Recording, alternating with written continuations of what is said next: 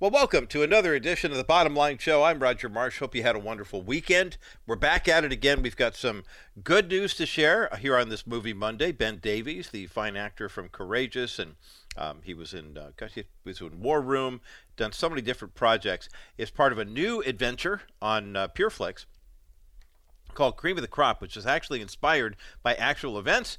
And Ben's going to join me to talk about that and also a role that he plays. He's kind of a Bottom Line Show fan in the sense that he is, in addition to being a great actor, he is working on a new podcast that is hosted by a guy you might actually recognize with our friends. I believe it's either the Daily Wire or it's at Blaze TV. But anyway, I didn't know that he had those chops, so it's going to be a good conversation.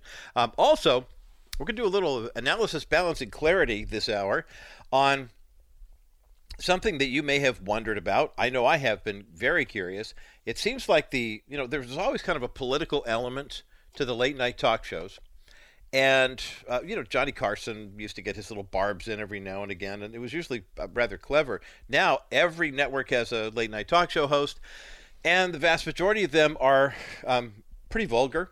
Pretty anti-family, unless it's a guy like Jimmy Kimmel who will come on and say, yeah, my son had an issue at a hospital and I'm grateful for the very tearful, heartfelt, whatever. And then he'll bag on pro-life communities and people who support, ending abortion laws and stuff. So it's just kind of confusing.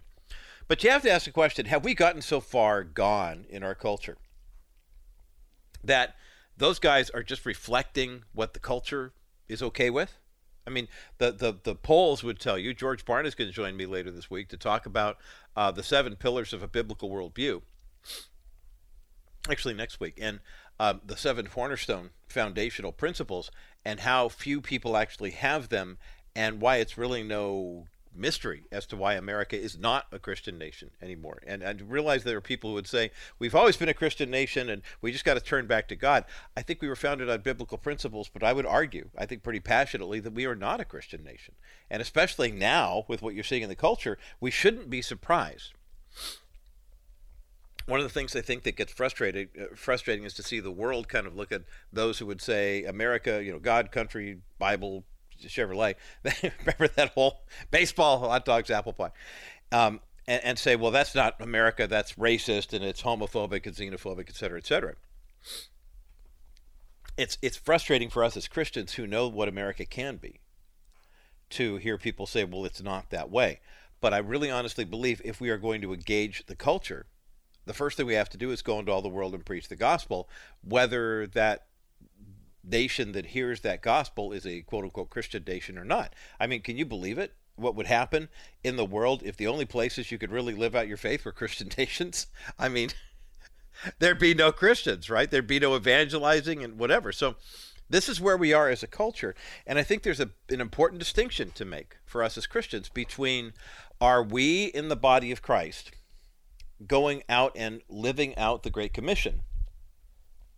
Or are we in the body of Christ spending so much time focusing on the way it used to be for us as Christians, how easy it used to be with the culture basically agreed with biblical principles as the standard of morality, and then went, okay, well, if you're following this, then, this is the American way. It's also a biblical worldview. If you're going against it, then we know what's wrong. I mean, the counterculture of the 1960s, and 1950s, 1960s, 1970s, had to go counter the culture. They had to go against what the culture was doing. And to do so, it was not just an accepted standard of this is the way people think we should be able to live, but rather it was this is the standard, as in these are the standards. And they were biblical. I mean, the 10 Commandments was the foundation for law. Now, it didn't mean that law was always fairly meted out. It didn't mean that people all received justice, but there was a standard. It's a reason why there was outrage. I mean, if the laws were broken or if the laws were misapplied. That's not just us being good people. Remember, the whole foundation of the United States is we hold these truths to be self-evident. That all men are created equal, endowed with certain inalienable rights by their Creator, and the right to life, liberty, and the pursuit of happiness. In other words, the idea, I think very well stated, that we don't believe that the rights come from government, but the rights come from God. and we codify God's law into man's temporal law. But nowadays, it seems like anybody will just kind of make whatever law up they want that suits their own desires. 2 Timothy 4:3, whatever their itching ears want to hear becomes the standard. And that leads us to the culture that we're in right now, where people will look at the preborn child, for example, and say that's not a human being.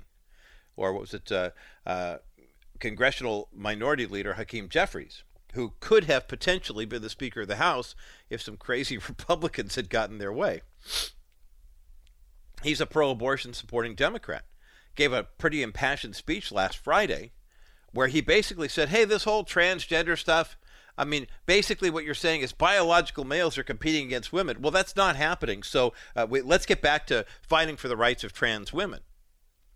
He summarily dismissed the accusations of people like Riley Gaines and others, the Connecticut High School girls track team members, simply because he said, look, it's not like actual men are putting on girls' clothing and running the races and swimming the swimming. So to his definition, a woman then is anybody who is either, born biologically as a woman or who identifies as a woman, is taking steps to become a woman. And that's where but that's what leftism does. That's what progressivism does. Progressivism hears the heartbeat of a human baby in the womb and says, that's a fetal rhythm. That's a palpitation. That's not a heartbeat.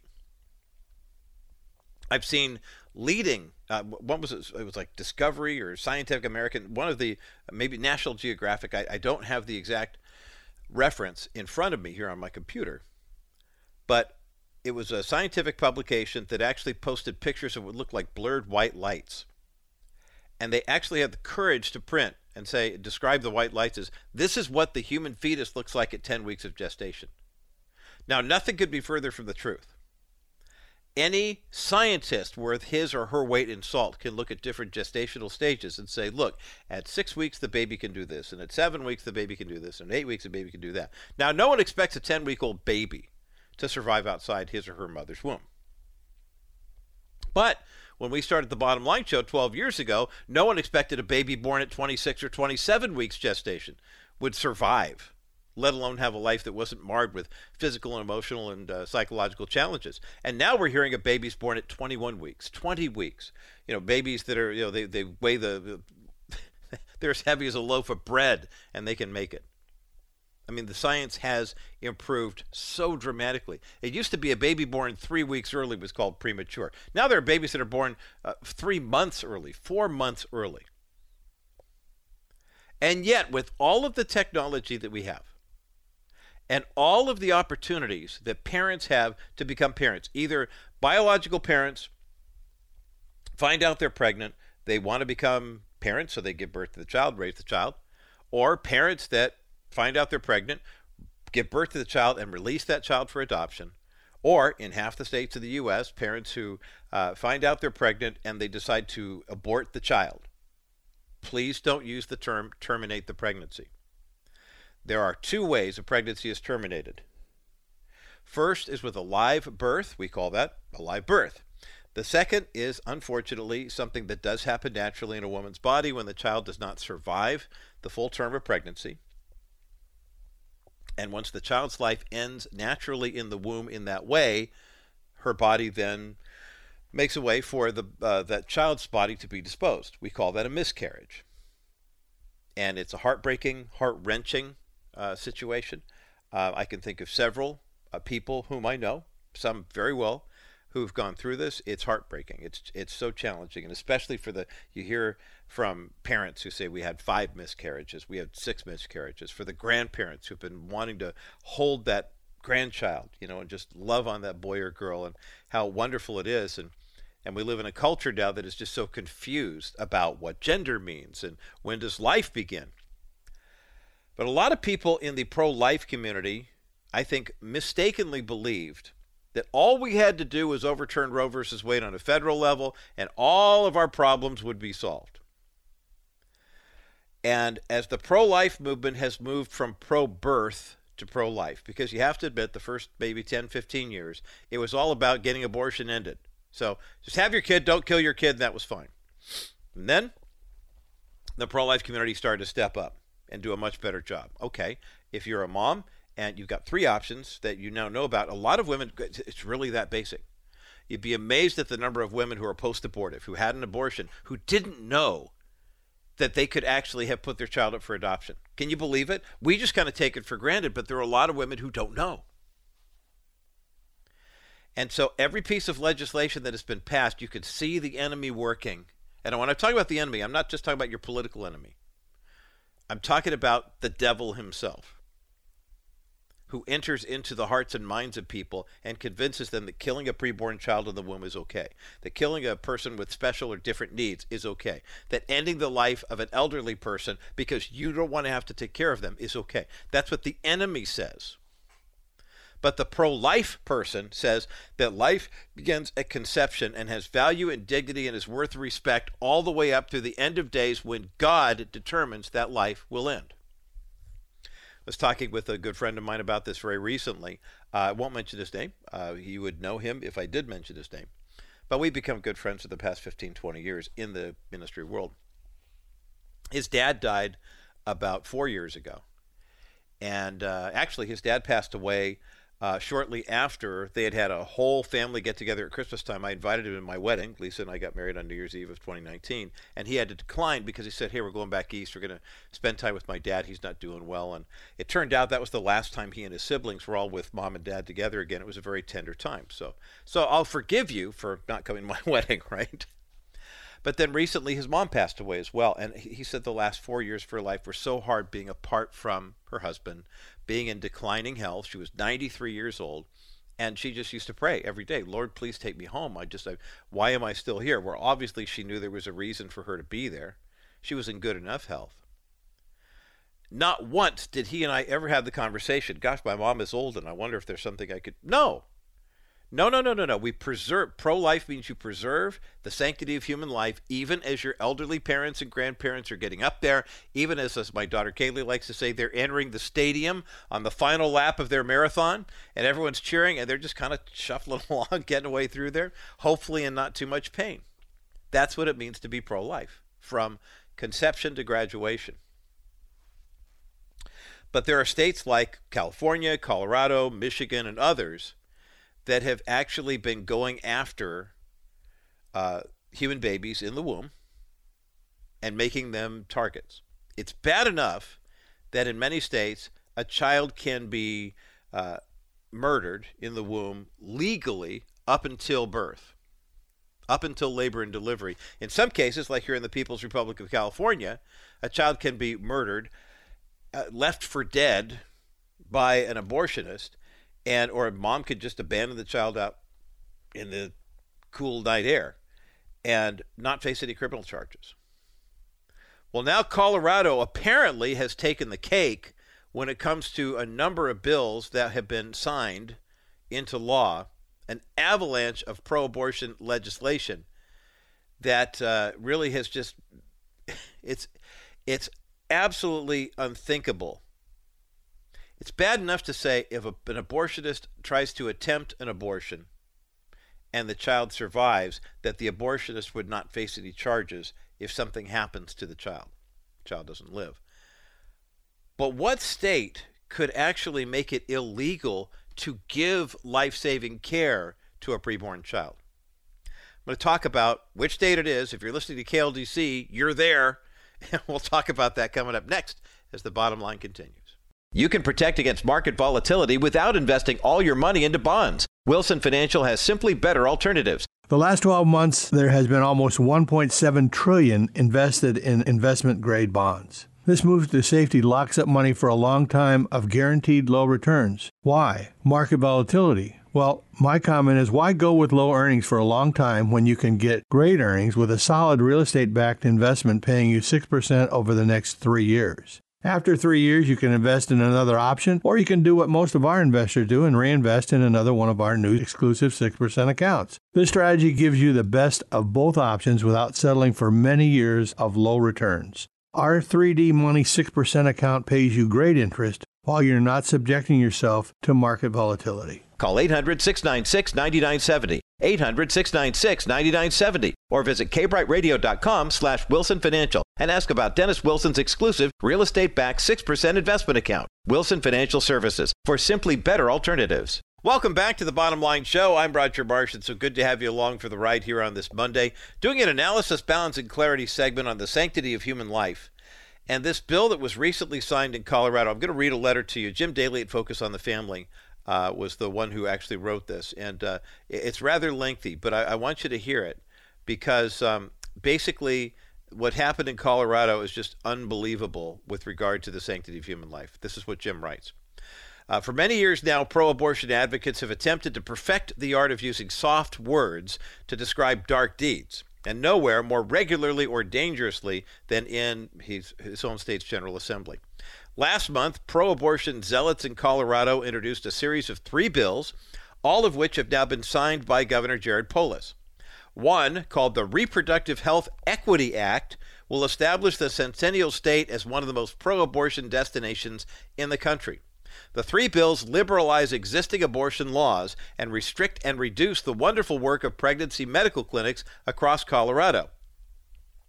SB 23-190, deceptively titled Prohibiting Deceptive Practices at Anti-Abortion Centers, bans the reversal of the effects of chemical abortion. In short, legislators want to make it illegal for a once abortion-minded woman who has a change of heart to save her baby. Why?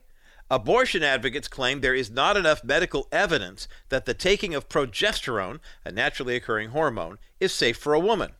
Progesterone is used to reverse an ongoing chemical abortion. It must be taken within a few hours of starting the chemical cocktail, and over 4,000 women have already halted their chemical abortions through this process. In reality, any risk of side effects of progesterone is best weighed by the woman's doctor, and there's no evidence that women are being harmed by taking the hormone. Keep that in mind. In fact, at Focus on the Family, they have ample evidence that children's lives have been saved by the treatment, and mothers have not suffered in the process. Yet, we do know that a woman who has started the chemical abortion process and does not take the hormone will suffer the loss of her child. The legislation also bans pregnancy resource centers from advertising their services under the premise that their facilities mislead and misrepresent themselves. Once more, the opposite is true. Unlike abortion clinics, which often tout their array of quote-unquote medical services, but rarely if ever offer prenatal care, PRCs actually deliver a variety of services, minus the highly lucrative service of abortion. The use of the word choice by abortion clinics is just as misleading, making it illegal for a clinic or doctor to prescribe life-saving progesterone to halt and reverse an ongoing chemical abortion eliminates a woman's choice. You have to wonder, why is there such a determined and concentrated effort to silence pro-life champions?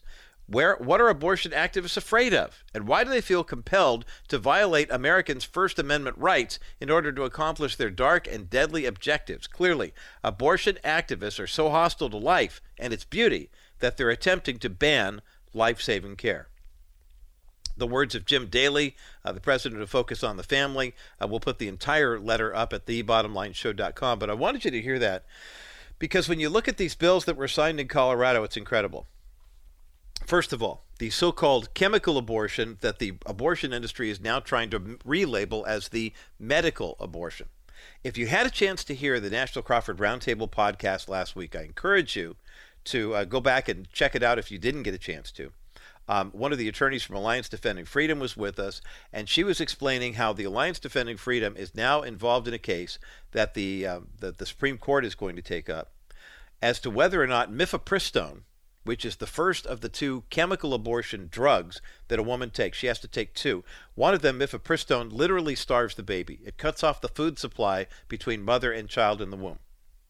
The second drug, which has a similar name, and it escapes me right now, is the one that basically has to force a woman's body to release the child. Remember, if a woman has what is called a natural, well, we call it a miscarriage, but technically it's a natural abortion. If the child dies in the womb, before labor and delivery, the body, if it happens naturally, has a way of saying, okay, here comes your kid. And mom's body will then, be free from that child. The child will be free from the mother's body. In the case of an abortion, you literally have to do things to a woman's body to get her body to give the baby up. Mom's body is thinking, no, child's supposed to stay in the womb. Everything's supposed to stay closed up until the baby's ready to be born. Her body knows how to do this because that's the way God made her and the baby. So abortionists they try to skate all around the fact that they literally have to force their way in there to get the baby out of there. So the Reproductive Health Equity Act, which is incredible, and the Prohibiting Deceptive Practices at Anti-Abortion Centers. Basically, the argument is because many pregnancy resource centers aren't officially licensed with the state, that when they tell you they can reverse an abortion, well, here's the deal. We already passed a bill now that makes it illegal for a woman to take a medication that will reverse abortion, an abortion process that they call medical. So they want to kill the kid with medication, and they call it a medical abortion. But pregnancy resource centers can give you progesterone that will stop the effect of the first pill taking effect. In other words, restore nutrition to the preborn child. But the abortion industry says, no, that's not legal. It's not safe. It hasn't been tested for that. Well, guess what? Alliance Defending Freedom has a legal case right now before the Supreme Court. It's been argued in the Fifth Circuit Court that basically says you can't mail these pills around because they were never tested for abortion. They work for abortion, but they were never approved. So why is that important? Why is that significant? We're going to talk about that on the other side of this break as the bottom line continues. Welcome back to the Bottom Line Show. I'm Roger Marsh, and good to have you along for this analysis, balance, and clarity segment of the program. Coming up at the bottom of the hour, actor, director, producer Ben Davies is going to join me to talk about his brand new movie that's available at PUREFLIX now called Cream of the Crop, based on actual events, about a real estate guy who sweeps into town, basically trying to foreclose on a farm, and the farmer's daughter's trying to save it. And of course, they fall in love and learn a lot from each other. And, it has a happy ending. We'll be giving away some month-long subscriptions to PureFlix as well. So, by the way, if you want to call in for those now, it's 800-227-5278, 800-227-5278, 800-227-5278, the number to get you through to the bottom line. Jim Daly at Focus on the Family wrote an op-ed last week in the Daily Citizen, which is it's his blog there, talking about the 3 anti-life bills that have been signed by Governor Jared Polis in Colorado. One of them, the Prohibiting Deceptive Practices at Anti-Abortion Centers Act, basically says, even though everything they're doing at the pregnancy resource centers is true, because they're not officially licensed with the state, therefore it's deceptive. The Reproductive Health Equity Act basically makes it more possible for a woman to get a quote-unquote medical abortion. I mean, and the list goes on. What's interesting is when you think about this, think about that expectant mother, say, in Colorado Springs. She's frightened, she's panicked, she starts the chemical abortion process, then within hours, she has regret. And she goes to a pregnancy resource center, and they say, no, there's something you could do. You can go ahead and take this medication. Basically, what they're doing is saying, if you start the chemical abortion process now in Colorado, you have to go through with it. There is no recourse. There is no counsel.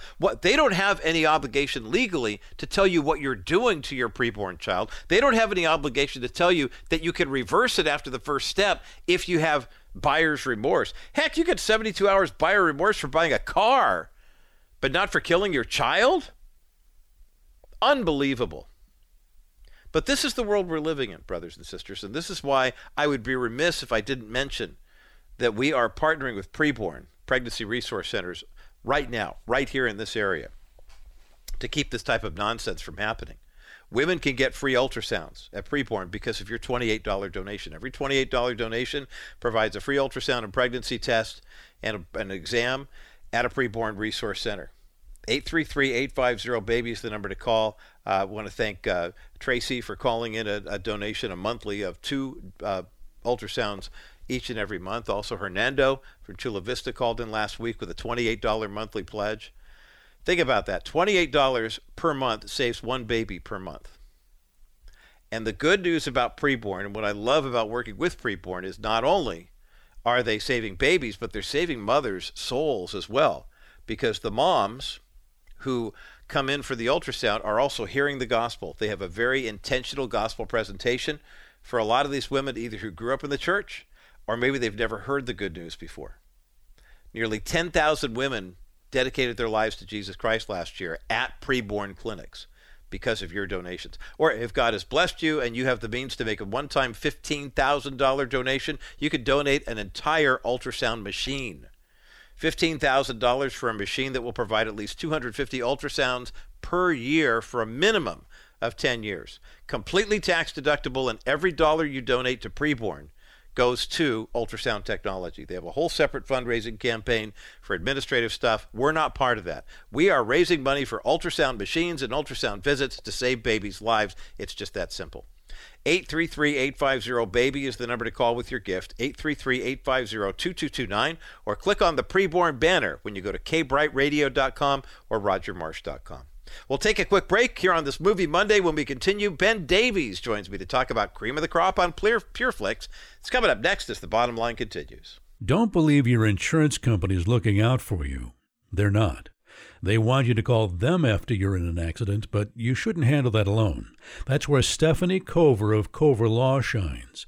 With 20 years of insurance industry experience, she knows all the angles and will fight for your rights. Insurance companies pretend to be your partner, but in reality, their primary goal is to pay you as little as possible. When you work with Cover Law, Stephanie becomes your negotiator, and the insurance companies must talk to her, not you. You need to rest and heal. Stephanie is different from other attorneys. She's fully invested in your legal, medical, financial, emotional, and spiritual needs. After an accident, you don't want to deal with insurance adjusters who want to minimize your payout. So don't wait. Contact K. Bright's personal injury attorney today at kbrightradio.com/coverlaw. You won't pay a dime to talk to someone who truly cares about your healing. Movie Monday edition of the Bottom Line Show. Today, Roger Marsh, joined for this conversation by Ben Davies, a multi-talented actor and athlete who is in a brand new movie that you're really going to love. It's called Cream of the Crop, and we've got a link for this website, creamofthecropfilm.com, up at thebottomlineshow.com. Ben Davies, welcome back to the Bottom Line Show. Oh, thank you so much for bringing me back. I can't wait to get into it. Yeah, let's do it. Cream of the Crop sounds like a lot of fun. Give us a 90-second overview, if you would, of the film. Cream of the Crop is the romantic comedy that you stopped seeing in the early 2000s, where you could just enjoy two people who are flawed coming together to become a fantastic union as God intended, and not halfway through get a lecture about climate change or how someone was actually perfect the entire time. Right, right. So it is like a return to almost like normal TV shows that you enjoy watching, that I hope everyone will enjoy watching, and that has positive message strung throughout it. What a great succinct way of describing this project and why you're going to love the trailer and you're going to love watching this on PureFlix where it is now. You have been working a lot in the industry for quite some time. You kind of grew up in the industry, though, if I'm not mistaken. Is that accurate? Yeah. I was wild. My mother started a modeling and talent agency in the Southeast the year I was born. And her mission was always to equip young actors and models and talents to go into these almost like those Sodom and Gomorrah cities of New York and Los Angeles, and be lights to the darkness, and also be able to walk their faith out once they got there, prepared to do great at their craft when they're there. And so just by default, because, my mom's teaching these classes and, we didn't have babysitters all the time, I was just learning some of the craft unintentionally. And I did a lot of commercials and stuff growing up, but where the Lord was really blessing me, where I thought he was leading me, was in sports. And at one point I was the best American decathlete, which is a track and field event in American history. And so I went on to run at the University of Florida and University of Georgia.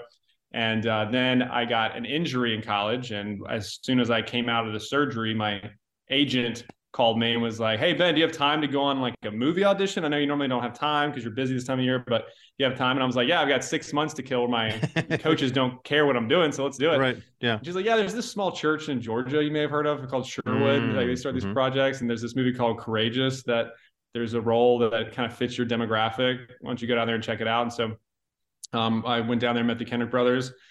And then I got the call a few weeks later that I booked the role of David Thompson. And then from there, it's been I've been fortunate to be a part of a lot of terrific projects. Yeah, certainly. And we're talking about his latest, where he plays Mike Jared in the new movie Cream of the Crop. Ben Davies is my guest today here on the Bottom Line Show. I wondered, What was it like for you? I don't know if too many pastors or main media figures or whatever who didn't have some kind of athletic story. I think of John MacArthur at Grace Church here in Southern California, was a baseball player until he got hurt and spent a semester, I think, flat on his back in the hospital or something like that. Okay, well, I guess that's the end of it. What does it do to you emotionally, psychologically, especially the preparation for the decathlon, 10 different events, versus preparing for playing a role like Mike, or, showing up in Courageous, or some of the other, some of the lighter parts that you've played, like in War Room, where you're playing a cop busting someone for ice cream. I mean, you've got a wide range that you've played, but how did the athletic training prepare you for where God's really led you today? Yeah, I think you really hit on something in that you really, to know what it takes to be good at something, you learn so clearly in sports, just the meritocratic aspects of that, where it's just, you get rewarded for doing this well. And you know how much work it takes to get it. And some people can get away with just being really gifted and skilled in a few areas. But eventually when you reach certain levels, you are reaching to where you can't just rely on your natural gifts. It takes a lot of discipline, a lot of hard work, a lot of failures, a lot of getting back up, a lot of changing your tactics throughout it. So the work that goes into it. Because that's honestly, one of the main questions that I get from people who reach out. They're like, hey, I feel like the Lord really wants me to get into acting. Where do I go to get my agent? Or like, how do I get a movie role? And I'm like, it's awesome. Like, have you looked up any training, like acting training in your area, to like be a part of any like local plays that you can work on? And they're like, no. I'm like, well, you gotta have to put in the work and learn somewhere. And so that's how you really know if someone's going to make it. If they're like, oh yeah, I'm working every day, I'm taking these classes, like, right. That is a separation of itself. I think specifically with the decathlon, which was interesting to me, like you said, the different roles I've been a part of, is the events in track and field are so incredibly different. The 100 meter dash is an entirely different mindset, a different preparation for the long jump. And the long jump is very different, getting ready for the shot put. It's different types of aggression or relaxation or a fighting. With the 400 meter dash is just like a war. I always felt like when I was going into it. Pole vault is very different than, trying to relax in the high jump or something. So I think that did actually translate well to me, because you shoot these scenes out of order. Sometimes you're weeping over your dead wife in one scene, and then the next you're engaged. So you feel turn it off, and then kick back into it. So I've had some roles like that too. And that really is the most fun for me as an actor. I so love getting into those different characters, whether it be someone who's very damaged and dealing with incredible heartache, like in Fearless Faith, where I play a cop across from Jason Berkey from October Baby. That's a great project that I really enjoyed. And actually Erin Bethea from Fireproof, she's in that too. Or something that's just more fun and enjoyable, like Cream of the Crop, where you're just a young man who's has everything at his fingertips, and he's done everything that, this like modernity obsessed society thinks is going to make you happy, but he's not. He's unfulfilled. He doesn't feel satisfied. He doesn't want to go the same route as his father. And so you get to play like a young man who's falling in love while also discovering new meaning and new purpose in what he's doing in his life. And I think those are great. And then also another shout out to a movie that I love is I'm Not Ashamed, the Rachel Scott story. Yeah. Getting ready for that, being able to experience that kind of affection and pure like love and admiration for somebody, just to have a small taste of that when you're pretending it means a lot to me, just to be a part of people's stories like that. Because, I get bored with just the everyday mundane tasks, like being able to jump into these situations and have it just be on camera and not always, not always real life. It's great because then it gives you a new perspective on life too. When you prepare for a role where you're a homeless guy, you have a completely new perspective now and empathy for people that found themselves in these situations and things that may have lived on that path. So it is a really, in sports, with my sports background, I had to be really particular and intentional with the different styles that I was doing. And same thing with any of these acting roles, really. Ben Davies is my guest today here on The Bottom Line. I love the enthusiasm he brings to his craft and also to the work that we're witnessing now on PureFlix. It's Cream of the Crop, a brand new movie that's out. We've got a trailer up at thebottomlineshow.com. In this movie, Ben, you play, it's interesting because I know you're a family man. I know family is very important to not only you, but a lot of the people who watch these films. When you have this kind of David versus Goliath type of situation where you got a young woman who's, kind of digging in and saying, we've got this farm and, this is our family farm. We're going to hang on to it. I wonder how many people in a younger generation would look at that and say, well, just sell it. I mean, duh. I mean, if it's not working, take the money and go do something else. The idea that she's fighting for her family and your character, Mike, gets to come along and say, no, I'm part of the process. I'm part of the problem. And then I become part of the solution. Talk about why that's an important message for people to hear, especially right now in the church. Yeah, there's an important message for people in each situation. There's like three situations going on in Cream of the Crop. There's her family, her father, who is very much holding on to all the blood, sweat, and tears and the meaning and the legacy that his family has put into this farm, and how the generations that have sacrificed so much to keep it running, and he's not going to let it die on his watch, pretty much. Right. And he's going to go down with the ship. And then you have the daughter who's trying to get him to be reasonable, but she doesn't really have a solution. And then you have my character, who's an outsider, who needs to learn so much in his own life and his personal life. However, he has been gifted this skill set that he almost like resents, and that he sees opportunity and knows how to develop and make the most of it. And he gets to use those tools and use those life lessons that God gave him in his career to now help something that really, really matters, and be able to pour into them and actually be able to continue their dreams, but also they're not going to be stuck just in their own ways. We can never go back to the 1900s. Like, things are going to change. You can make sure they change for the better. And so I get to help the family be able to get on their feet, and also to preserve this incredible legacy that their family has put so much blood, sweat, and tears into with the farm. It's a great redemptive story, and we all love good redemptive stories. But it's the kind of film that you can enjoy it on the surface, but then also it leaves you with a little something. And I think that's a very, very beneficial and a great benefit of this movie. Cream of the Crop is the new movie starring Ben Davies, my guest today here on The Bottom Line. It's streaming exclusively at PureFlix, and we've got links for the trailer up at thebottomlineshow.com. Just a few moments left in our time together. Ben, what's on the horizon for you? You're a busy guy. We've got a lot of projects going on. What can we be looking for you in next?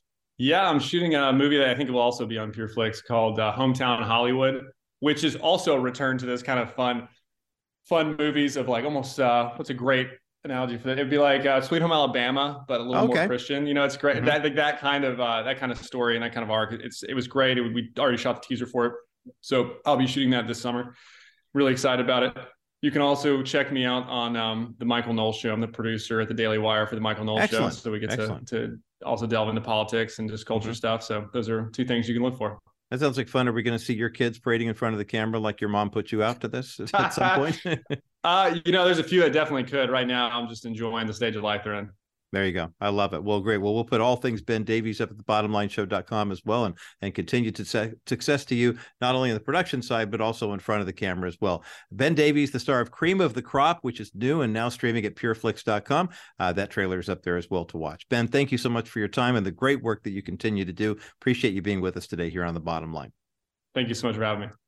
Well, Cream of the Crop looks like a lot of fun, and I think a lot of people are going to enjoy it, based on a true story, of course. My thanks to Ben Davies for joining us for this conversation here. We have 3 one-month PureFlix subscriptions up for grabs, and when you get that PureFlix subscription, you can watch Cream of the Crop and some of the other great movies they have available there.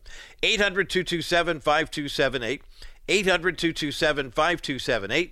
800-227-5278 is the number to get you through to The Bottom Line. Again, you're going to be asking for the PureFlix 1-month subscription. We have 3 of them to give away, and the movie you're going to want to watch first when you get that new subscription is Cream of the Crop, starring Ben Davies, who's been my guest today here on The Bottom Line Show. 800-227-5278. 800-227-5278. 800-227-5278 is the number to get you through to The Bottom Line. As we continue, we love PureFlix and the faith-based movies at Fathom Events and some of the other great projects that are made available to us to share with you here on The Bottom Line Show. But we also realize, too, that we're kind of walking out of step with the mainstream culture. And it's interesting because there are a lot of us in the body of Christ who would like to see the culture change to reflect more biblical worldview. But maybe as part of God's redemptive plan, they're just getting a bit more vulgar and a bit more obscene in the culture, especially as far as the media goes, to basically provide a darker backdrop for the light that we shine before others, so they would see our good deeds and glorify our Father in heaven. But who's winning the war? That's the question. Well, I'll tell you who's winning the war, in all honesty. The influencers are there But they're not going to have a platform as long as they don't have advertising to back it up. And what's happening in late night TV, I want to give you some good news. Don't be discouraged by the things that you hear and see about what these late night talk show quote unquote comedians are doing, because the reality is the audiences really aren't buying it after all. I'll explain how we're measuring that coming up next as the bottom line continues. My thanks again to Ben Davies, actor, writer, director, producer, radio podcast producer of The Michael Knowles Show, and star of the new PUREFLIX movie called Cream of the Crop. It's streaming now, and we want to give you an opportunity to stream along with them. We have 3 one-month PUREFLIX subscriptions to give away, and we're giving them away right now here on this Movie Monday. 800-227-5278, 800-227-5278. 800-227-5278 is the number to get you through to the bottom line. Speaking of movies, of course, there are lots of movies that are running on television and all sorts of different platforms as well.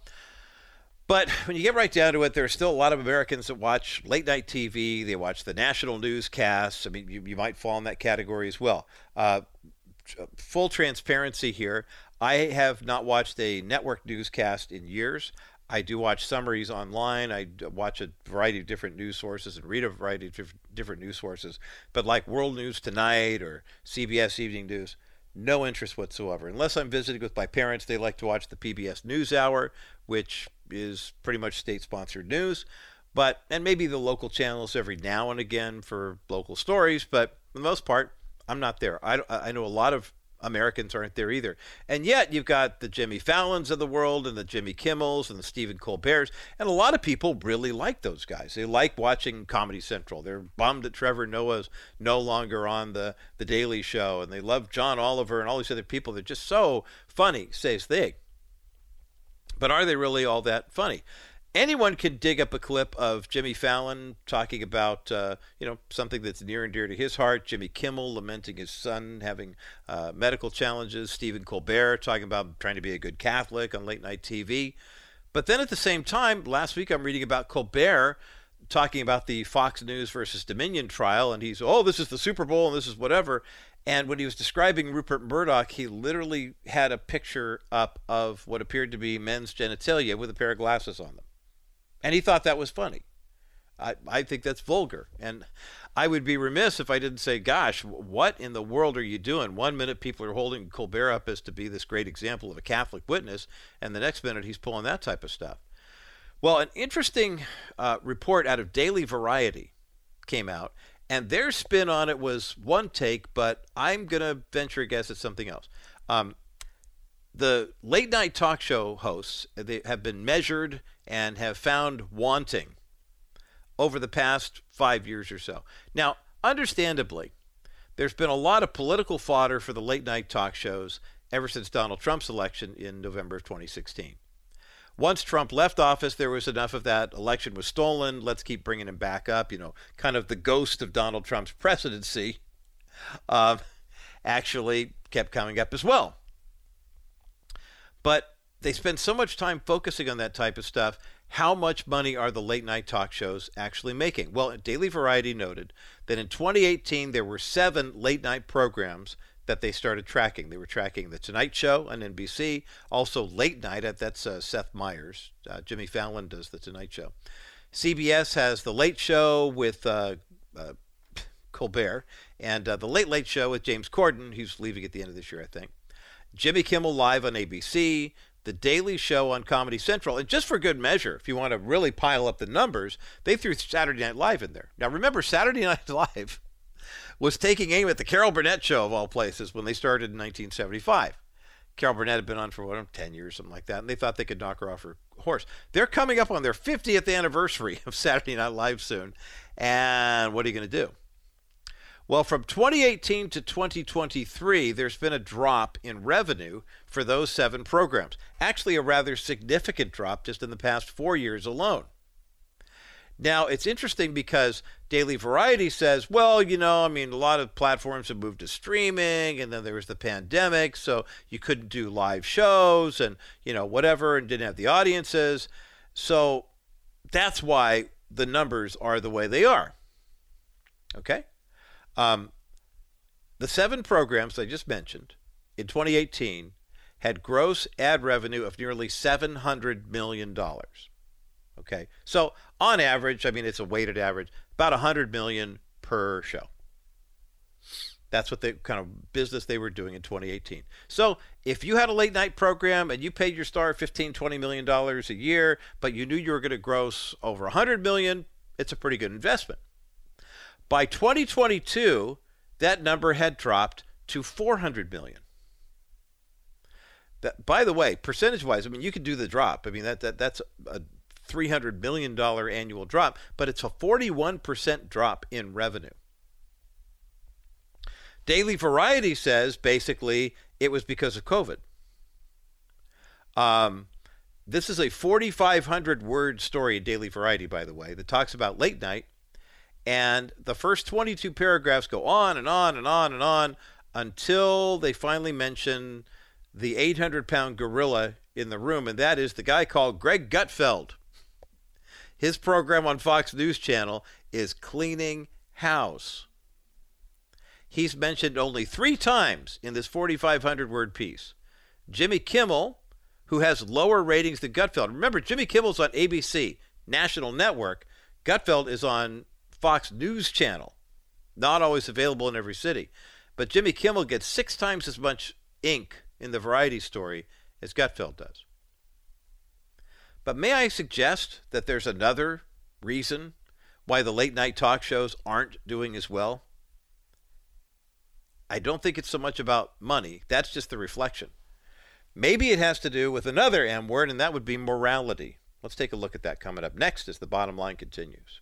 One of the greatest gifts that we can give to an expectant mother is the gift of the first picture she'll ever have of her son or daughter in the womb. That comes through an ultrasound, and our friends at Preborn have an opportunity for us to make more of these ultrasounds a reality. Every time you give a donation of $28 to Preborn, that means one more ultrasound can take place. But how about giving enough money for an ultrasound machine? The cost is $15,000. It's a sizable investment, but every ultrasound machine can do 250 ultrasounds per year and lasts at least 10 years. Now take that cost, $15,000, and divide that by 2,500. Okay, now you begin to see how the cost per ultrasound goes down even more once we have more ultrasound machines to donate into preborn clinics. Make a donation right now to Preborn. It's completely tax deductible, and every penny, every dollar you donate right now is going to the purchase of an ultrasound machine. 833-850-BABY is the number to call, 833-850-2229, or go to kbrightradio.com. That's K-B-R-I-T-E radio.com. Click on the banner for Preborn and make your best donation right now. $25, $50, $100, it all counts towards saving babies' lives. kbrightradio.com. Hit the Preborn banner right now. Welcome back to the Bottom Line Show. I'm Roger Marsh. Movie Monday edition of the program, by the way. And if you want to check out my interview with Ben Davies, the star of the new PUREFLIX movie called Cream of the Crop, about a young woman who's helping her dad try to save the family farm, and real estate tycoon, Ben Davies, who comes to try to force them to sell their property, and they wind up, having a little romance, and they both learn a little bit about each other in the process. It's a very redemptive story. We have 3 one-month subscriptions that are free to PUREFLIX.com that we're giving away this hour here on Movie Monday. 800-227-5278, 800-227-5278, 800-227-5278 is the number to get you through to the bottom line. And by the way, we also have a couple of more screenings, links, if you will, of the movie Dennis Wilson is making available to Bottom Line Show listeners. It's called The Baby Boomer Dilemma. It's everything you want to know about how the retirement system became the retirement system that we have with IRAs and 401ks and whatnot. And basically, the movie explains why they aren't always the best investment, why the pension system in the United States has gone away, and what to do if you're a baby boomer or a Generation X and you're nearing retirement and you realize you may not have enough to make it through retirement. Dennis can help you with that. Call for the screener. We'll be happy to send it to you. It's a link that you can watch the movie on. That's got some bonus material as well.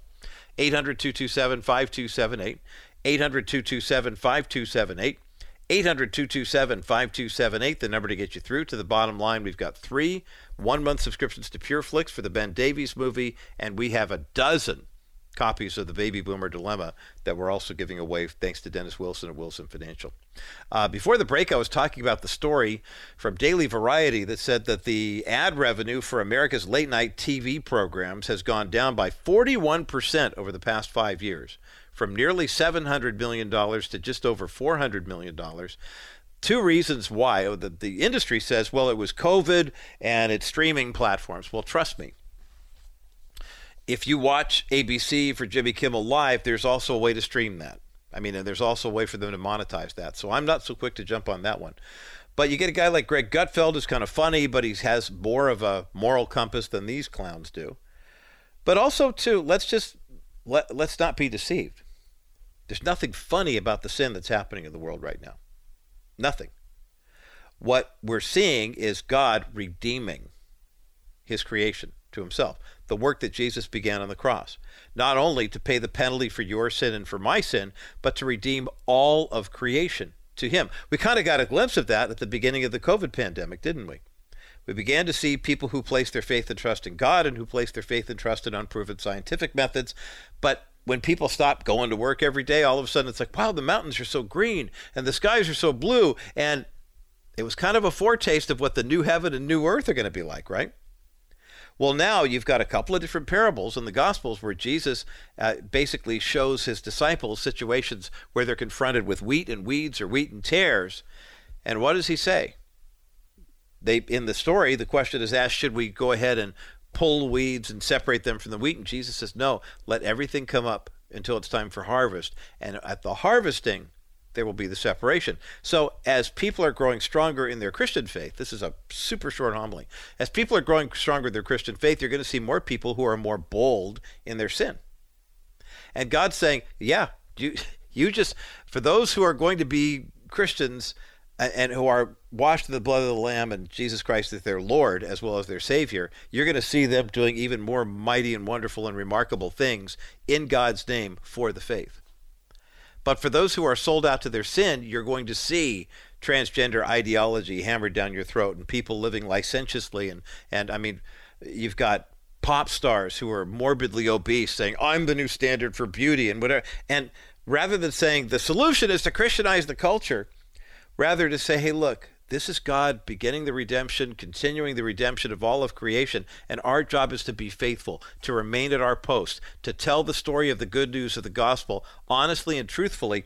So then, as Jesus was sharing in the Sermon on the Mount, where he said, let your light so shine before others, that they would see your good deeds and glorify your Father who is in heaven. I always used to hate that verse when I was a kid. Let your light so shine before others so they would see your good deeds meant to me drawing attention to yourself. And I'm an introvert and I didn't want that. But I wanted them to glorify my Father in heaven. I thought, well, wait a minute. If they see my good deeds, why would they glorify God? Because I'm the one who people are going to say, hey, good job. But in God's economy, this is the beautiful thing. You lose yourself in him to find your identity in him. And so the good that you are doing now, you're compelled by the Holy Spirit to do. You're not trying to earn your way into heaven or get a better place in heaven. You're really trying to live out your faith. And so when you are doing good under the control of and the power of the Holy Spirit, people will see the good works that you're doing and say, that doesn't look like Roger, that looks like God working through him. And may it be so for each of us in our lives, especially as these days continue to grow darker and darker. That is good news, and that's the bottom line. For our KCBC audience, enjoy the rest of your day, and Rabbi Schneider, Discovering the Jewish Jesus, coming up next. For those who remain on the network, more of the bottom line in just a moment. Keep it right here. Welcome back to the Bottom Line Show. I'm Roger Marsh. We still got a couple of these PUREFLIX giveaways to give away in honor of the movie Cream of the Crop, starring Ben Davies, who was my guest last half hour. 800-227-5278. Get you through to the Bottom Line Show. 800-227-5278. Take advantage of the great quality Christian content and faith-based programming that PUREFLIX.com has to offer. And it is a subscription-based model. So, of course, we are always happy to offer you a free 1-month subscription, which is what we're giving away today. 800-227-5278, 800-227-5278, 800-227-5278, the number to get you through to the bottom line. Today was a huge day in media. I was just mentioning the late night talk show wars and how many of these late night shows are losing revenue now. But two of the bigger names on the cable news channel, including one of the biggest, have kind of walked the plank with their respective employers at Fox News and CNN. James Hirsen is a culture, law, and business analyst who has been a regular contributor to the Bottom Line show for many, many years. And James and I were going to talk about artificial intelligence, which we will get into, which is posted at jamesherson.com. But with such a big day, just kind of God's great sense of humor that we have this lined up for a conversation today. James Hirsen, brother, welcome back to the Bottom Line Show. Oh, it's great to be with you, Roger. Yeah. This is bombshell news, which kind of borders the area that's my wheelhouse because I work in the entertainment industry. I'm an entertainment lawyer. I'm a licensed talent agent. I work in this field. I look at sort of the comparative value of personalities, and especially, the Don Lemon one, he was on the bubble. That's a minor media earthquake, but the Tucker Carlson departure from Fox is a massive media earthquake. Tucker Carlson being the most influential, the most powerful figure in the media, news media right now, and certainly the most powerful and influential on Fox. Why do you think this happened? I mean, the Dominion decision was handed down with the settlement being announced last week. I mean, of course, he and Sean Hannity and some of the other names were kicked around as possible suspects, as it were. Is Fox trying to save face? Has he been unhappy with him? What are you hearing, James Hirsen? Well, you could see a pattern with Fox. I mean, Fox parted ways with Lou Dobbs kind of a long time ago after the 2020 election. Mm-hmm. They recently parted company with Lara Trump. Mm-hmm. They just parted company with Dan Bongino. Yeah.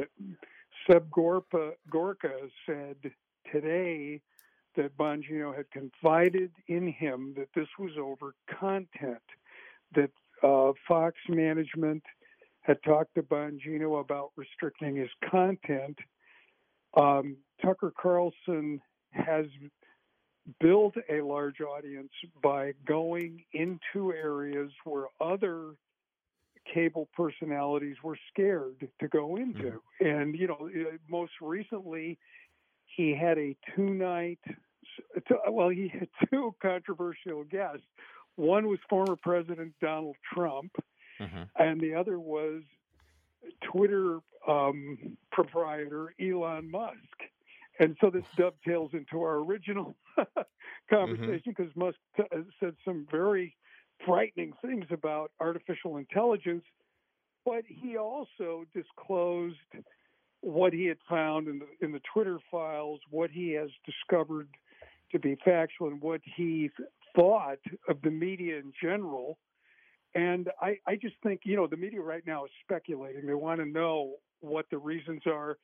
You mentioned the Dominion lawsuit. Well, the Dominion lawyers are on record today saying that there was nothing in the settlement that related to Tucker Carlson's career because that the media was hounding them.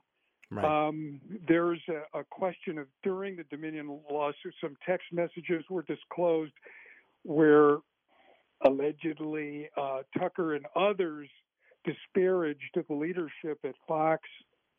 Knowing the size of Tucker Carlson's audience, knowing the popularity, knowing how much it means to the Fox brand, I can't imagine that that's the reason.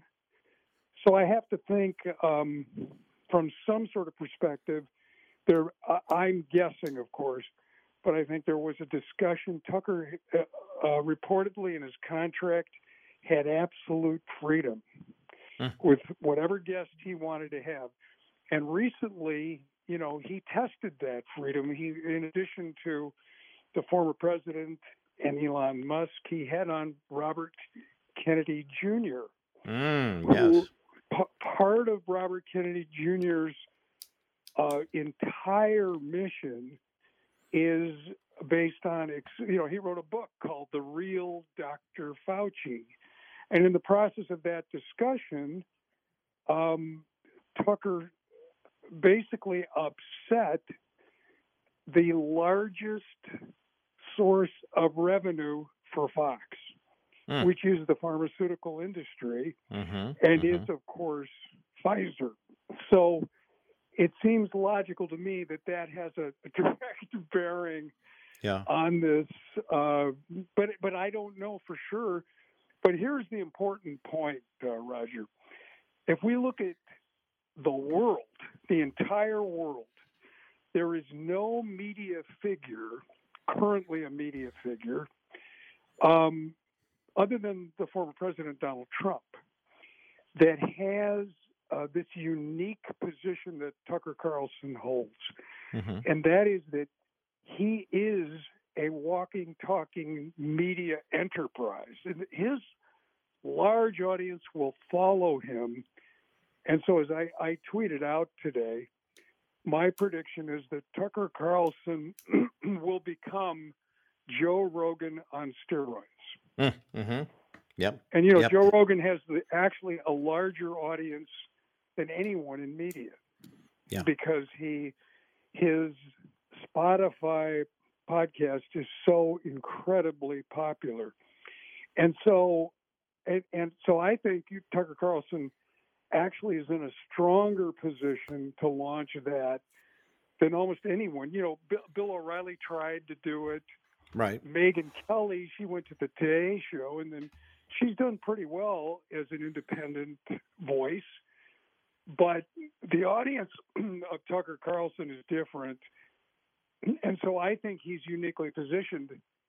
He's going to get offers from everywhere, including, Newsmax TV, a company I've been associated with for more than 2 decades, which is a great company and has been the chief beneficiary of the viewers that left Fox starting in 2020 and now are going to leave Fox over this because this is perceived as Fox becoming part of the problem, becoming part of the legacy establishment media that Americans have lost faith in. Very interesting turn of events today here on the Bottom Line Show. James Hirsen is with me, jameshirsen.com, media analyst, legal expert when it comes to, not only the handling of the behind the scenes, but in front of the camera. We have a great piece of his on artificial intelligence up at thebottomlineshow.com that we'll get to on the other side of this break. But I'm grateful that James is giving us a little bit of help because I know a lot of Bottom Line listeners like watching Tucker Carlson on Fox Network. He is that trusted voice. And you mentioned that Joe Rogan on steroids. The thing I think that people like about Joe Rogan so much, James, and tell me, I want to get your opinion on this, but the appeal of Joe Rogan is he's us. He's that everyman on the outside who pays attention, who asks the uncomfortable questions, who doesn't appear to be beholden to any stockholders or shareholders or, any major corporations or political parties. He just wants to get to the bottom of the issue. And in the case of Tucker Carlson, he's been so closely identified with the conservative right-wing news media for a long time. When you unleash that and put him, Rogan has proven that if you go on Spotify with the right message, you will build a huge audience. Tucker has that kind of, I was at CNN, I was at Fox News, I'm part of the legacy, but now I'm going to step outside of it. And I still got enough gas in the tank to really wreak some havoc here. Do you get the sense that Spotify is first in line to say, we want you to bring whatever you're doing here? Well, I'm sure they would make an offer to him. Rogan already had a hit podcast when he had his offer. But what Tucker could do is be totally independent. He could launch on various platforms, probably Rumble and others, and then establish a big audience and then go to a platform like Spotify. But he may take an offer from Newsmax or from Daily Wire or some of these other. I was going to say Ben Shapiro, I'm sure, has been ringing him off the hook today to try to get him to come that way. His inbox is just flowing. But this is a guy, he's been in this since he was a teenager. He has the unique position where he actually had shows canceled from all 3 networks. He was on CNN, MSNBC. That's right. He was there. And Fox. And he had briefly had a show on PBS. And he's just an interesting guy. But what you said about Joe Rogan is people get the feeling that Joe Rogan is genuine, that he speaks from his heart. I pray for his heart. I want him to come to see the world a different way, because he's pretty much, I think he says he's an atheist, but he's more like an agnostic. Mm-hmm. But because he's open, I really expect him eventually to come and see the Christian worldview. Much like I see Bill Maher moving in that direction and others, So, but in any case, I think it's this devotion to honesty in a world of deception. I mean, we have never had such cynicism about our media, about government institutions, ever in the history of this nation, and it's deserved. The cynicism is deserved because they have practiced the art of deception, and they're continuing to do that. Most of the what's called the corporate media, and so people are searching for alternatives. And thank God they'll find a show like yours, Roger, where they get to hear truth. Yes. So it's gotten that way. I mean, it's true of religious programming. The censorship and the cancel culture has been, just outrageous in the things that they label as intolerant or incitement, et cetera. And they've been highly inconsistent and illogical, and it smacks of Soviet censorship rather than responsible filtering of content. Crazy. James Hirsen with me today here on The Bottom Line. James Hirsen, and that's HIRSEN.com. We're talking about Tucker Carlson, a little bit side order of Don Lemon, a little bit of Joe Rogan. As we continue, we're going to get into the real dangers of artificial intelligence. I mean, we're talking about real news anchors and real people who are sharing with you good news, bad news, whatever news you're looking for. What happens when AI takes over and all of a sudden you don't get news anchors, you get artificial intelligence. You get chat bots coming up with the information that you think is real and you want to believe is real, but it's really not. James has some great insights to share on that on the other side of this break as The Bottom Line continues. One thing that is very real that's happening in the world right now is more and more people are waking up to the fact that the human baby, life begins at conception. And the best way to see that is with an ultrasound. The abortion industry doesn't want you to see that. And that is why we here at the Bottom Line Show are so passionate about the work of preborn. And I'm thrilled to see the number of Bottom Line listeners who are pledging $28 a month. Every $28 gift makes it possible for a woman to go to a preborn clinic, have a pregnancy test and an ultrasound, hear the heartbeat, see the images, and then find out what her options really are. At the abortion clinic, your option is you can have an abortion today or you can have it tomorrow. You can have it with pills or with surgery. But when you come to a pregnancy resource center like a preborn center, you get to find out what resources are available for you to be a mom or to release that child for adoption. And 85% of the women who have ultrasounds done at preborn clinics choose life for their baby. A $140 donation makes it possible to save 5 babies' lives. Will you make that tax-deductible donation right now? Go to kbrightradio.com or rogermarsh.com, click on the preborn banner, or call toll-free 833-850-BABY, 833-850-2229. Call preborn right now. I just finished a meeting in Africa with a group of guys, and I said to them, here's the deal. They want to know how things are going in the United States. Hey, I'm not going to lie to you. Things are crummy. But I said, what you do every day is you get up every day, gentlemen, and you realize that none of this matters. God is in control. And if you believe that, then it's all downhill. And I said to them, so as we struggle here with the things that we're planning to do here in Africa, it's exciting to see all the things that you guys want to do and the plans you're making. Just know that God is in charge. And the bad things that are happening in the United States, God is going to work all of them to good, Romans 8:28. That's the only solution, is just go back every day to Jesus and ask him for guidance on what you're supposed to be doing. Amen and amen. Dennis Wilson, Wilson Financial Services, 800-696-9970, 800-696-9970, or go to kbrightradio.com/Wilson Financial. Wilson Financial Services, for simply better alternatives. Oh, yeah. I know James Hirsen is familiar with this one. James, you ever jammed on a little Bob Dylan, in your musical exploits? Oh, yes, I have. Played a nice version of Knocking on Heaven's Door. And Yeah, there you go. Yeah. Gotta Serve Somebody. I There it love is. The concept when Dylan understood, you got to serve somebody. It may be the devil and it may be the Lord, but you're going to serve somebody, and which is true. Yeah, it absolutely is. James Hirsen is with me today here on The Bottom Line. We've been talking about Tucker Carlson's shocking departure from Fox News and a mild side order of Don Lemon leaving CNN, but that was just too little too late, I think, at that point. Poor Don.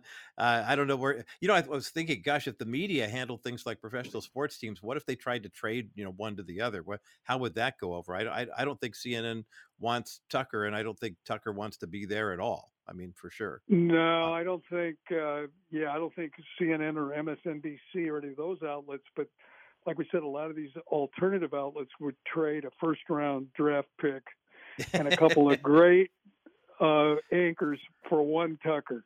Yeah, easily. They would easily do that. Of course, in the world that we're in right now, with chat bots and the different artificial intelligence that's happening, that we've come a long way from that Robin Williams movie all those years ago, and from Will Smith and everything. I mean, right now we've seen all sorts of AI showing up everywhere, to the point where even some people in the AI technological world are saying we've got to put the brakes on it. You wrote a great piece that we've got from jamesherson.com up on the real dangers of artificial intelligence. James, give us a 90-second overview of what you mean by artificial intelligence, and then let's start picking apart some of these dangers. We live in a world of artificial intelligence, and there's two kinds, basically. There's a specialized artificial intelligence. When we use a search engine, that's artificial intelligence. When we drive a car that has driver's assist, or if we use Siri or Alexa, those are forms of AI, but they're specialized. And so there's no concern when the programming, the algorithms are limited. They have built-in boundaries.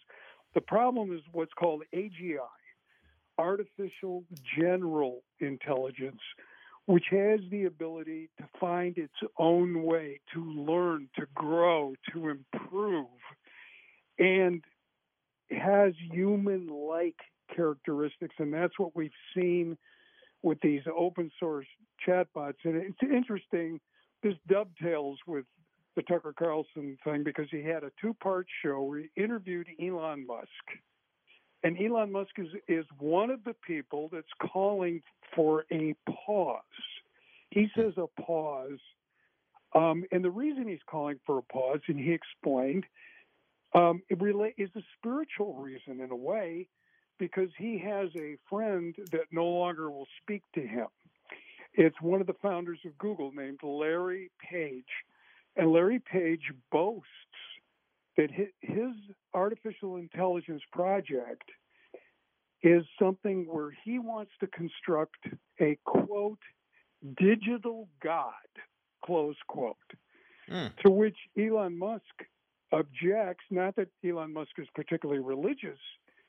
It sounds like a digital Tower of Babel, but when Elon Musk objected, Larry Page said, "You're a speciesist."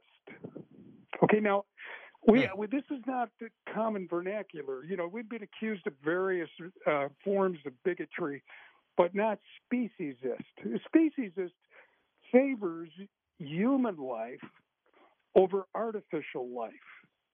Well, put me down as a speciesist, because I believe human life was created by God. It's sacred and special. And I don't actually believe in the notion of artificial life because it's soulless. But the problem is that in another interview that happened recently, the CEO of Google, Sundar Pichai, was on 60 Minutes. And he said, well, his AI is developing capabilities and nobody really knows what direction it's going. And I think it was Steve Croft. He said, "You mean you don't have control of it?" He says, "No, we don't know where it's going." To which I say, time to unplug it while you still can. Right. So, right. and there's stories. Salesforce Inc. developed an artificial intelligence for the purpose of language, and on its own, it learned how to map human proteins. There's other stories where, on its own, the AI has learned things that had nothing to do with its original purpose. And this is because machine learning, as it's called, involves what we understand is a computer with a combination of software and hardware writing its own algorithms. So, and we've heard a lot about this word algorithm. An algorithm is a set of step-by-step instructions to a computer. But algorithms are very difficult to understand once they're created. They can be thousands of pages and tens of thousands, hundreds of thousands of steps. So there are now algorithms in existence that weren't designed by human beings. And so what is happening is AI is developing and growing and developing its own capabilities, and it has phenomena that are inexplainable that the computer people that run them call hallucinations. Interesting. When the machine gets in, it's like the machine is dreaming or fabricating. So they're all hooked in to the internet, which theoretically is hooked into a lot of important networks, economic networks, national security networks. So there has to be the pause that Elon, Steve Wozniak, one of the co-creators of Apple, and other tech experts have called for. I think it has to be a nice long pause, and we have to have fail-safe mechanisms in case we lose control, as they already have, of the direction of the artificial intelligence. You know, it's amazing to listen to James Hirsen talk about AI and AGI and how it's impacting the culture already. And when you've got more than half the people working in the industries right now saying we need to pump the brakes, we need to stop this, at least take a 6-month pause or possibly longer. James, we got about 60 seconds left in our time together. I know that you call for this in your article too, saying it's time to pause this. Where are some places that we in the body of Christ can be looking for that might seem innocuous, but they really are saying, "Hey, watch out! This is heading down a dangerous path." Well, we see it in this open source AI that 100 million people have interacted with, called Chat GTP. It's in its 4th iteration.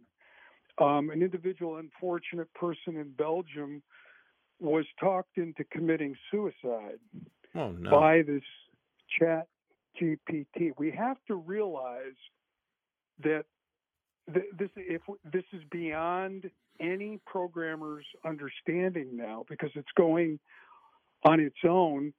It's soulless, and the only values that are in existence for AI are those that are programmed in. So for believers to understand, to the extent that this is created by worldly people who perhaps are not believers and instill the trendy values into the machines, they're very dangerous. I mean, if God could create AI, it would be perfect, beautiful, and lovely. But these are being created by imperfect men. So obviously our first thing is to be aware of it.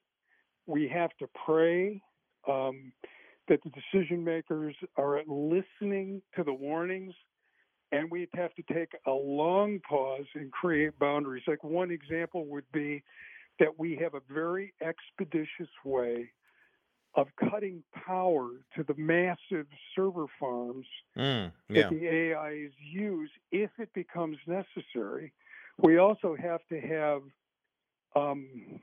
boundaries on this particular thing of AGI. We can't just let the artificial intelligence grow in whatever direction that it decides. I hate to, use human terms on it. Right. It acts like it's human. Mm-hmm. Amazing. And James, I appreciate you with your understanding of media psychology, how well people can be manipulated and how something like this could spread out of control. I mean, when you've considered that there's actually been one person who was convinced by AI to end their own life, this is so dangerous and it's so important. And that's why we're posting your article at jameshirsen.com about the real danger of artificial intelligence. James, always a pleasure. Love your insights, and it worked out serendipitously on so many different levels today. Thanks for being with us today here on The Bottom Line. It's my pleasure, Roger, and thank you for your continuous devotion to the truth. Amen. It's interesting. We think in light of the fact that here you've got James writing about artificial intelligence and this artificial general intelligence that have advanced more rapidly than anticipated. This isn't the Sorcerer's Apprentice in Fantasia, where Mickey's got the, hey, I'll get the mops and the buckets, and, oh, you saw what happened there. Well, that was kind of an interesting experiment in animation, and it was kind of an interesting story. But when you get right down to it, this means potentially loss of life, loss of freedom, loss of liberty. And ultimately, let's remember too, when it comes time for Antichrist to show up, people are going to be worshiping the image of the beast. They're not, he doesn't have that omnipresence, but he will give you the impression that he is everywhere. And a lot of people will be deceived. We're seeing a lot of people being deceived right now.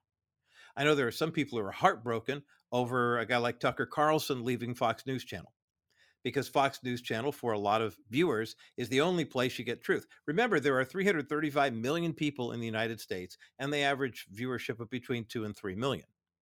But look at the kind of impact and influence that they have.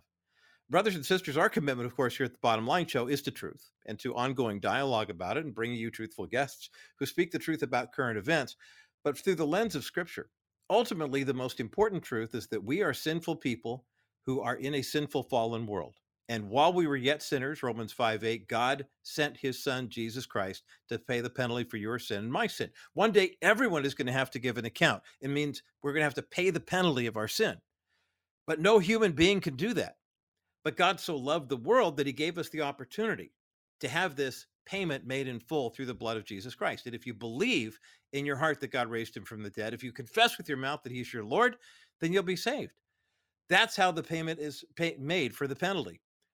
But how many more people are going to hear that good news? We have a great commission to go and preach the gospel. That's the bottom line.